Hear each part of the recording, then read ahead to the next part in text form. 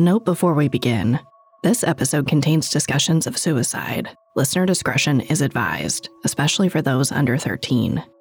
If you or someone you know is experiencing suicidal thoughts, don't hesitate to call the National Suicide Prevention Hotline at 988. There is help. It's March 14th, 1969, and Jan Sorensen can tell something's wrong with her boss, Professor Thomas Riha. He's at her child's birthday party, but he's acting like he can't wait for it to be over. Thomas usually loves young people, but tonight he's anxious. To Jan, he seems to be waiting for something, like he's harboring a dark secret that's eating him from the inside. But she can't get much out of him until the party's over. At that point, Thomas corners her. He says he's concerned someone's following him. While he doesn't give many details, he's acting strangely enough to worry Jan. She tells him he can stay over if he needs to. Thomas declines the offer. About 30 minutes past midnight on Saturday, March 15th, he leaves her place and walks out into the freezing Colorado winter. He's never seen again. I'm Sarah Turney, and this is Disappearances, a Spotify original from Parcast. Every Thursday, I examine a new missing person case ripped from history. I want to better understand the many reasons people disappear and the impact their absences can have on those left behind. Today, I'd like you to meet Thomas Riha.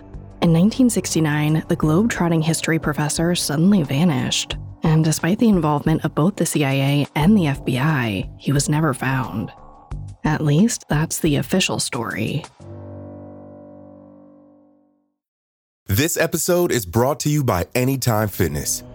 Forget dark alleys and cemeteries. For some, the gym is the scariest place of all. But it doesn't have to be.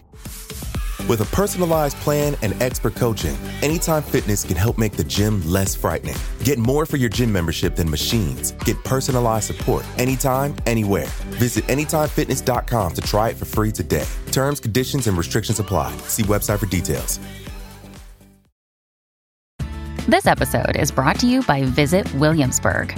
In Williamsburg, Virginia, there's never too much of a good thing. Whether you're a foodie, a golfer, a history buff, a shopaholic, an outdoor enthusiast, or a thrill seeker, you'll find what you came for here and more.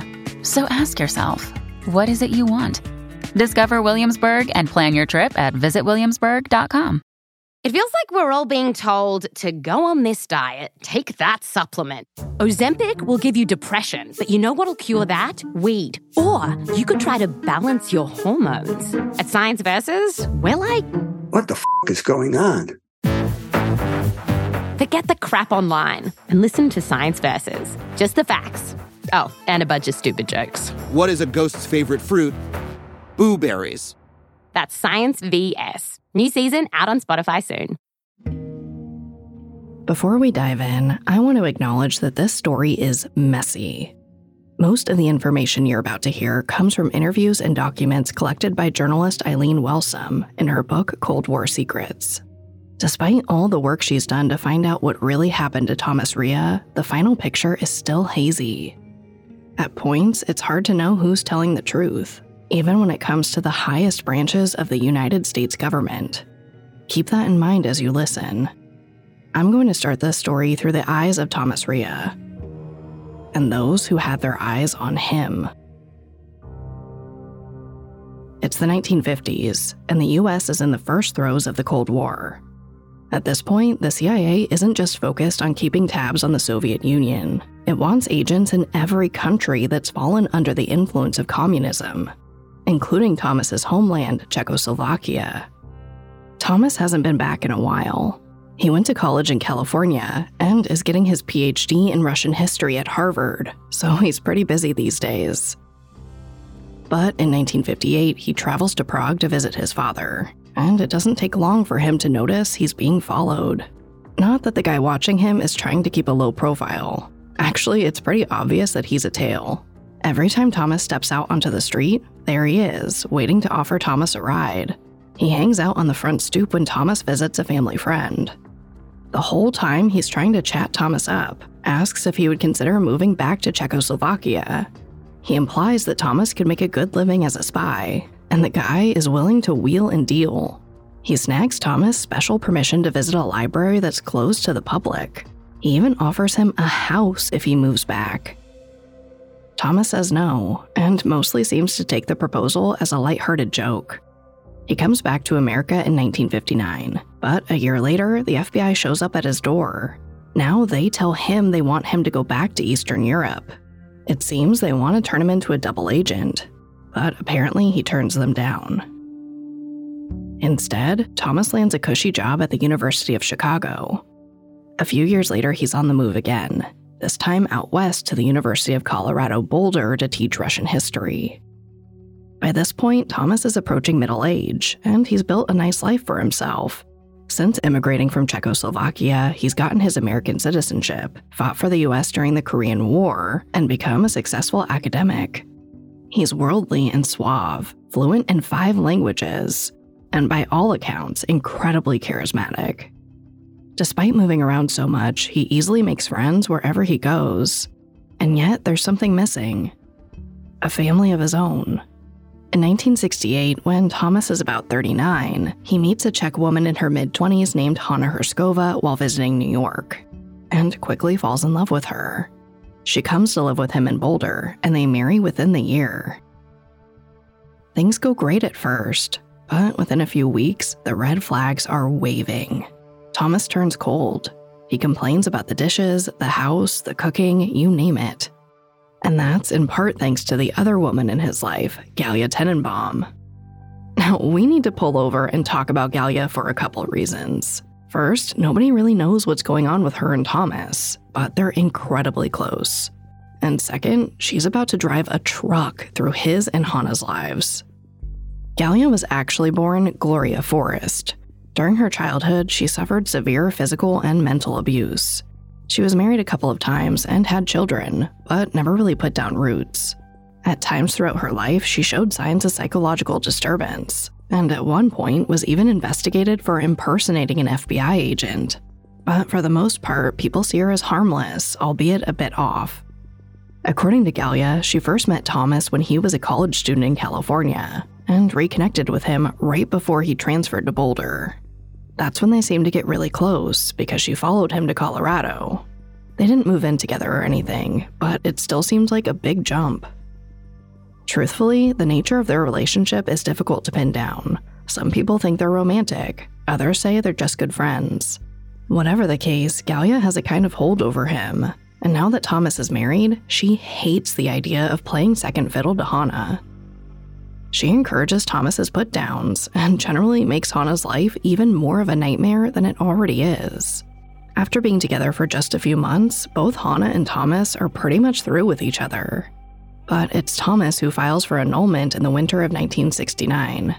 Oddly enough, he accuses Hanna of being cruel to him. I don't know why he would say that, but she doesn't seem too worried about it. Hanna's been in the process of applying for US citizenship for a while now. With her and Thomas splitting up, it's probably important to get it taken care of sooner rather than later. On the evening of March 7th, Hanna's head first in some complicated paperwork. With nowhere else to go, she's still living at Thomas's place, although they sleep in separate rooms and are basically estranged. At some point, Galya stops by. A few weeks ago, she offered to help Hanna with her immigration application. It was an unusually nice offer, but she claims to have friends in high places, and Hanna's desperate. She'll take whatever help she can get, even if it's from Galya. After talking for a bit, the two women end up in a car together while Thomas stays home. Galya brings up the immigration stuff again. She needs Hanna to sign a few documents, but Hanna wants to talk to her lawyer first. It sounds like a pretty sensible answer, but for some reason, it absolutely infuriates Galya. She freaks out and insists Hanna sign the paper right away. She even threatens to have her deported back to Czechoslovakia if she doesn't. Unsure of what to do, Hanna eventually agrees to call her lawyer. That way, Galya can talk to him directly and hopefully figure out this whole mess. Galya stops at a restaurant to use a phone and just goes off on Hanna's lawyer. She's yelling so loudly that it's hard for him to even understand what she's asking. Once he finally gets the picture, he says Hanna will sign the documents within a couple days. The immigration offices are closed for the weekend anyway. That is not what Gallia wants to hear. But Hannah can't understand why Gallia is so upset. Up to this point, all she's done is talk big and collect a bunch of Hannah's personal information. So why is she suddenly so dead set on getting these particular documents signed? And why does it have to be done that night? It doesn't make any sense. Unless Gallia doesn't think Hannah will be around to sign them in a few days. After leaving the restaurant, the ordeal continues. Gallia refuses to take Hannah home to Boulder. Instead, she drives in the opposite direction toward Denver. Hannah begs to be let out, but Gallia won't budge. She tells Hannah she's going to die. In a world of deep fake technology, fake news, and revisionist history, how do we know the difference between what's official and what's just fishy? That's where we come in. Hi, it's Molly and Carter from the Spotify original from Parcast, Conspiracy Theories. Every Monday and Wednesday, we examine the most controversial events in history, because maybe there's so much more to the truth than we've been led to believe. From the mysteries of outer space to the secrets, lies, and possible cover-ups occurring right under our noses, we explore every angle in search of the actual truth. We're not skeptics or theorists. We're curious, rigorous, and in the end, we let you decide. Catch new episodes of Conspiracy Theories each week. Follow and listen for free, only on Spotify. This episode is brought to you by Anytime Fitness. Forget dark alleys and cemeteries. For some, the gym is the scariest place of all, but it doesn't have to be. With a personalized plan and expert coaching, Anytime Fitness can help make the gym less frightening. Get more for your gym membership than machines. Get personalized support anytime, anywhere. Visit AnytimeFitness.com to try it for free today. Terms, conditions, and restrictions apply. See website for details. On the night of March 7th, 1969, Thomas Riha's soon-to-be ex-wife, Hannah Herskova, is living a nightmare. She's stuck in a car with Thomas's friend, Gallia Tenenbaum, who seems to be growing more unhinged by the moment. She threatens Hannah's life. Then she says she's excited to play with Hannah. At some point, she even makes her take what Gallia says is some kind of sleeping pill. Hannah's absolutely terrified, especially because Gallia's mood keeps changing at the drop of a hat. One second she's threatening her, the next she's overly friendly. Eventually, she agrees to take Hannah back to Thomas's place. They get there by 10 p.m. As Hannah tells it, she runs straight to her bedroom and locks the door. By this point, she's convinced Gallia wants her dead. She expects Thomas to throw Gallia out of the house, but instead, he wants them to talk it out as a group. After 6 hours in the car with Gallia, Hannah's through with talking. She refuses to come out of the room, and hears Thomas and Gallia having a loud argument outside. Eventually, when it seems like Gallia's finally gone, Hannah settles down to get some sleep. She doesn't know what time she wakes up, but when she does, there's a rancid chemical smell coming from the vents, and she hears Thomas and Gallia on the other side of the door. Now Gallia's claiming to have a gun. Hannah has no clue what's going on. Thomas is trying to calm her down, but she doesn't trust him. It seems like he's going along with whatever Gallia has planned, so she throws open the bedroom window and starts screaming for help. Thomas runs around the side of the house and tries to get in through the window, but a neighbor hears the commotion. They run outside and stop Thomas before he can climb in. He bumbles some excuses, but the neighbor can smell the strange chemical on him and Gallia. Someone calls the police. When they arrive, Gallia tells them Hannah's an illegal immigrant who's using drugs. One of the officers finds a jar of ether under the blankets in Hannah's room. It seems like Gallia and Thomas are implying that Hannah took the ether, then freaked out. Hannah's standing down there denying the whole thing, bawling her eyes out, swearing up and down that Thomas and Gallia are trying to kill her.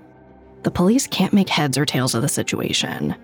In the end, they chalk it up to some weird interpersonal spat and leave. Hannah goes to a hotel. A couple days later, Hannah gives her lawyer a deposition about the other night. Meanwhile, Thomas and Gallia are acting like nothing happened. Thomas keeps teaching his classes. The two of them go out to dinner with friends. Everything seems fine. Then, on Friday night, Thomas is at his friend Jan's house for her kid's birthday party. He's acting really weird. After the party wraps up, he tells Jan someone might be following him. It's the last known conversation he ever has. Just after midnight on March 15, 1969, Thomas leaves to go home and disappears. The next few days are almost as confusing as last weekend. Almost right away, one of Thomas's neighbors realizes he's gone. A few colleagues notice he's not at an academic symposium he was supposed to go to. He misses lunch plans with friends. Just when the people in Thomas's life are growing concerned, his attorney gets a letter. It's signed Thomas. Apparently, he just up and left Boulder on some sort of whim. Around the same time, Thomas contacts a local real estate agency. He asks them to sell his house, making sure to earmark a portion of the sale for Galia Tannenbaum, who lent him $7,000 for the down payment. He's adamant that she's paid back in full. Thomas's friends are suspicious. Even if he did reach out to his lawyer and this real estate agency, he hasn't reached out to them. Something feels off. They contact law enforcement to see if they have more information. This is where things get sticky. The Boulder PD tells Thomas's friends that he's perfectly fine. It's hard to pinpoint where this story comes from, but the district attorney, immigration, and even the FBI all seem to agree. There's no need to worry about Thomas Riha. It's the same story no matter who tries to get the answers. The president of the University of Colorado, where Thomas teaches, stops asking questions after he's assured everything's under control, though it's unclear who told him that. But when another week goes by with no word from Thomas, some of his friends take matters into their own hands. On April 4th, 1969, 20 days after Thomas disappears, they visit the police station to file a missing persons report. Later that day, they hear from an officer. He can't go into specifics, but Thomas is alive and well. He doesn't tell them that he took the report to his supervisor, who had it torn up. It's been weeks since his friend spoke to Thomas, and all they're getting from detectives are frustrating half answers. If the authorities won't help, what can they do? But here's the thing. The day after the missing persons report is filed, April 5th, records show that both the CIA and the FBI look into Thomas's case. Then on April 8th, a CIA agent attempts to escalate the case to his supervisor. In response, he's told that Thomas is in New York, and the agency shouldn't be involved any further. Their explanation is that Thomas left his house, job, and friends behind with no notice because of a, quote, domestic problem. The story doesn't make much sense to any of his friends, except Galia. She tells a local journalist that she's been in regular contact with Thomas, so she knows he's safe. Which, if true, only leads to more questions. Like, why would Thomas write to Galia but leave nearly everyone else in the dark, including his own mother? Not only is Galia among his only points of contact, but she seems to be the only person he trusts to take care of his personal affairs. She claims Thomas asked her to get rid of his things, so she donates his art and books to Loretto Heights College in Denver. Later, she sells his car. Meanwhile, Thomas, or someone claiming to be him, is sending out a flurry of letters. Some go to the real estate agency that's selling his home. Others to the publishing company that released his book. He asks him to send the rest of his royalty checks to Galia's address. And even though the CIA said that Thomas is in New York, many of the letters have Canadian postmarks, including one that Galia hand-delivers to the University of Colorado, informing them that Thomas isn't coming back for the fall semester. As far as I can tell, Galia doesn't seem upset that he's gone, but she is missing his company. There's a gap where one of her closest friends used to be, and she's determined to fill it. Somehow, she later connects with a 78-year-old inventor named Gustav Ingvarsson. Later on, she writes that she started to think of the elderly man as family. On June 15th, they celebrate Father's Day together. 2 days later, Gustav's supposed to meet her for dinner, but he never shows. The next morning, his neighbor finds him dead at his home. He's all dressed up, as if he's about to go out for a nice dinner. There's no sign of a struggle, but the garnet ring he almost always wore is missing. The coroner rules that Gustav died of natural causes, but his family isn't so sure, especially when they learn that he recently filed a new will and named Gallia and one of her children as beneficiaries. They go to the police and arrange for an autopsy. It shows that Gustav most likely died from potassium cyanide poisoning, not natural causes. A detective interviews Gallia in connection to the inventor's death. He says she chooses her words carefully, mixing fact with just the right amount of exaggeration. He later compares her to a con artist.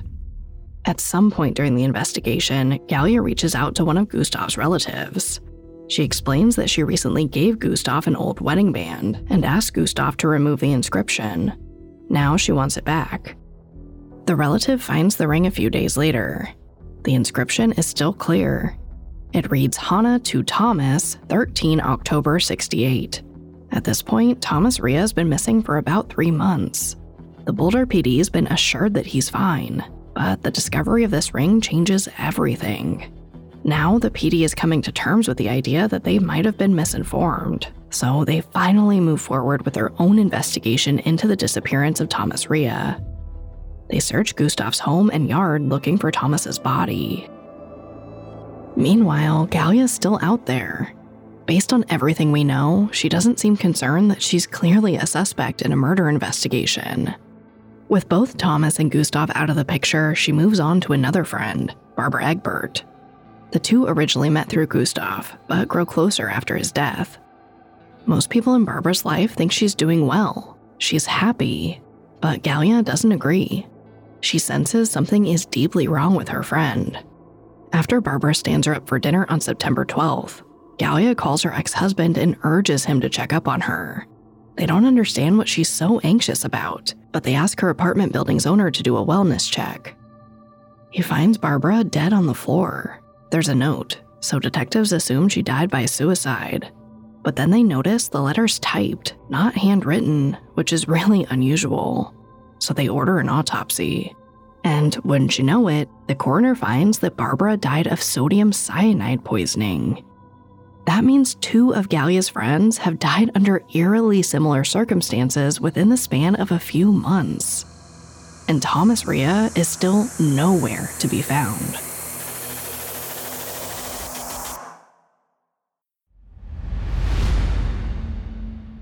After Barbara Egbert's death, Denver police call in Gallia Tannenbaum for questioning. She tells them that Barbara had a whole host of psychological issues that no one else knew about, but police are more interested in Gallia. They want to know if she has access to cyanide. She eagerly tells them that she does. She explains that her husband uses the chemical for photography and adds that she used to live with Gustav Ingvarsson. Apparently, the inventor used cyanides in his experiments. Her response is odd, mostly because none of it is true. Gallia isn't married to a photographer. She isn't married, period. And she never lived with Gustav either. I'm not sure why she lies, and neither are authorities, but they can't ignore the red flags any longer. They link her to the murders of Gustav Ingvarsson and Barbara Egbert. Thomas Riha is still missing, but there isn't any evidence to definitively connect Gallia to his death. That's partially because, at this point, no one really knows who's supposed to be handling the case. The FBI and CIA still seem to think he's alive and well, and they're stonewalling the Boulder PD at every turn. A couple of Denver detectives go directly to an FBI office to get some answers, but they don't learn much. They press for information about Gallia, but the agent they speak to is vague. All he tells them is that she's been reported for impersonating FBI officials before. He doesn't mention that the Bureau is investigating Gallia at this very moment. So the detectives leave and try to make do on their own. They officially designate Gallia as the prime suspect in Gustav and Barbara's deaths. And once it's fairly obvious she's hiding something, information comes in hot and heavy. The 2 alleged witnesses to Gustav's will recant their signatures. One claims the document was forged. He says Gallia conned him into signing it after the fact. In October, Gallia is charged with forgery while police build up their poisoning case against her. The cops search her house and find cyanide. She manages to get out of jail on bond, but the walls are closing in. And I mean, they're really closing in. In January, a local reporter, Fred Gillies, does a story on Thomas Riha's disappearance. He writes that law enforcement fumbled the initial investigation. Some sort of weird misinformation loop has been happening between the Colorado police, the FBI, and the CIA. After the article comes out, a few politicians try to dig a little deeper. From there, it becomes one big blame game. Local authorities say that they've been assured by intelligence agencies that Thomas is okay. That's why they haven't aggressively pursued the case. The CIA claims the FBI looked into the disappearance and didn't find anything suspicious. The FBI insists the CIA made a mistake. They never said that. Each side tries to pin the so-called alive and well rumor on the others. While all of this is going on, Gallia is due in court for will forgery. But 2 days after her police interview, she pleads innocent by reason of insanity. She makes the same plea a month later when she's hit with another forgery charge. By February 1970, a judge orders her to be taken to a psychiatric hospital. She's a difficult patient. She refuses to tell the truth and repeatedly insists that she's a retired colonel with experience in military intelligence. In the end, a Dr. Roland Brett determines that she's not insane, although she does have a tendency toward pathological lying. So in March, she's transferred from the hospital to jail. That July, she goes on trial for the second forgery charge. The judge rules that she's criminally insane. The verdict doesn't change anything about her ongoing legal battles, but it does mean Gallia is sentenced to stay at a mental institution indefinitely. With Gallia in the hospital, the investigation into Gustav and Barbara's deaths slowed down. There's less urgency to charge Gallia with murder since she's already confined. Still, she doesn't seem to be helping her case. At times, she claims she has salacious information about the crime she's been accused of. At one point, she even confesses to killing Thomas Riha. At others, she swears he's still alive. All of this is happening in between a slew of legal hearings, which definitely aren't going her way. Gallia feels more and more hemmed in, stuck inside the hospital. On March 7, 1970, Gallia Tannenbaum dies by suicide. After Gallia's death, the investigations into her alleged murders and Thomas Riha's disappearance gradually peter out. Many people, including the detectives who worked on the cases, believe Gallia most likely poisoned Gustav and Barbara. They think she probably did the same to Thomas Riha, but since his body's never been found, they can't say for sure. Still, the question remains: why? We may never know. But hidden among a slew of formerly classified FBI documents is a clue. Among her many lies, there was a kernel of truth. It turns out Gallia actually did work for the FBI, at least for a little while.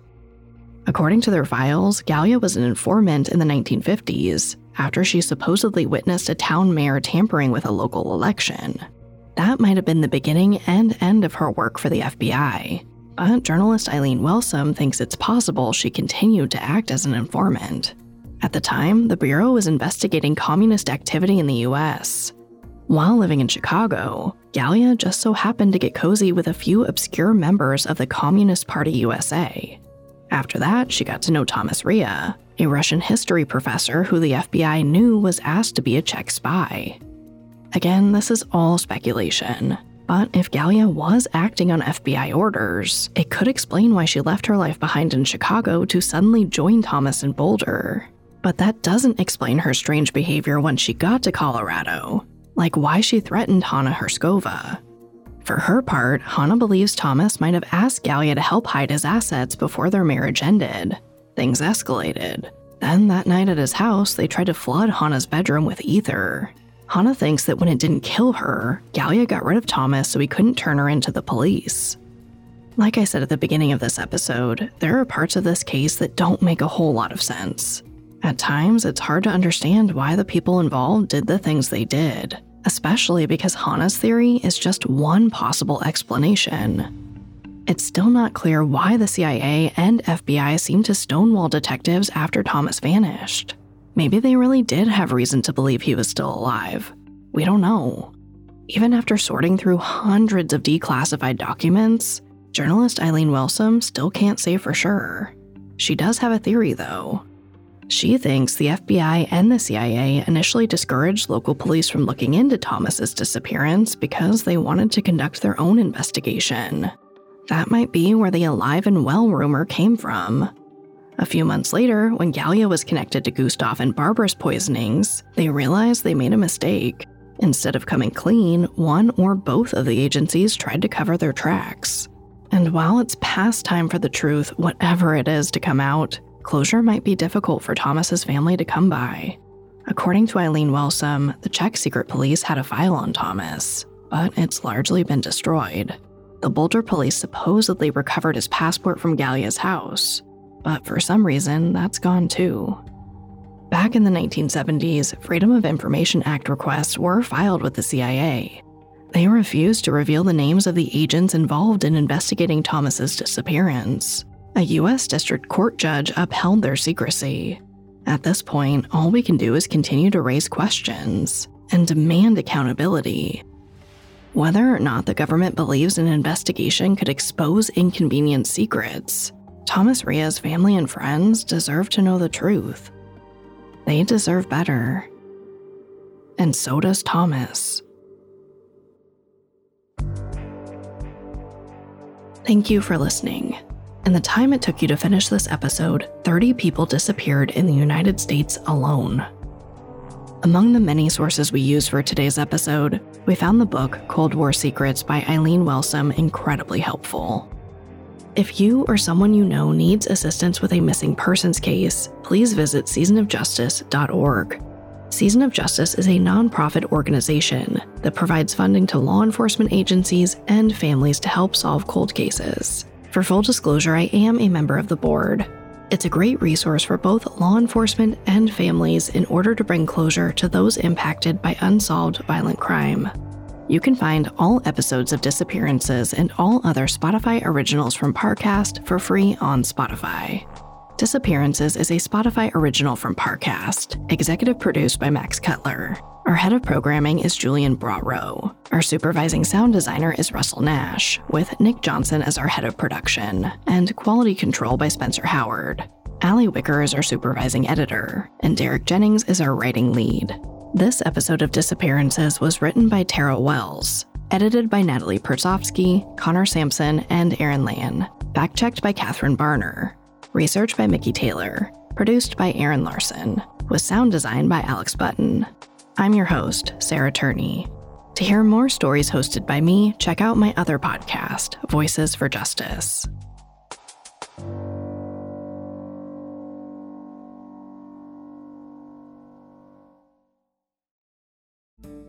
Hi, it's Carter and Molly from Conspiracy Theories. This February, join us for two standout specials. First, celebrate Super Bowl Sunday with a two-parter on one of the most dominant and dubious teams in history, the New England Patriots. Then, a two-part Valentine's special on the mysterious murder of Charles Walton. Journey back with us nearly 80 years as we comb through the details and rumors surrounding his death. Pitchfork, witchcraft, and all. Catch new episodes of Conspiracy Theories every Monday and Wednesday. Follow and listen for free only on Spotify.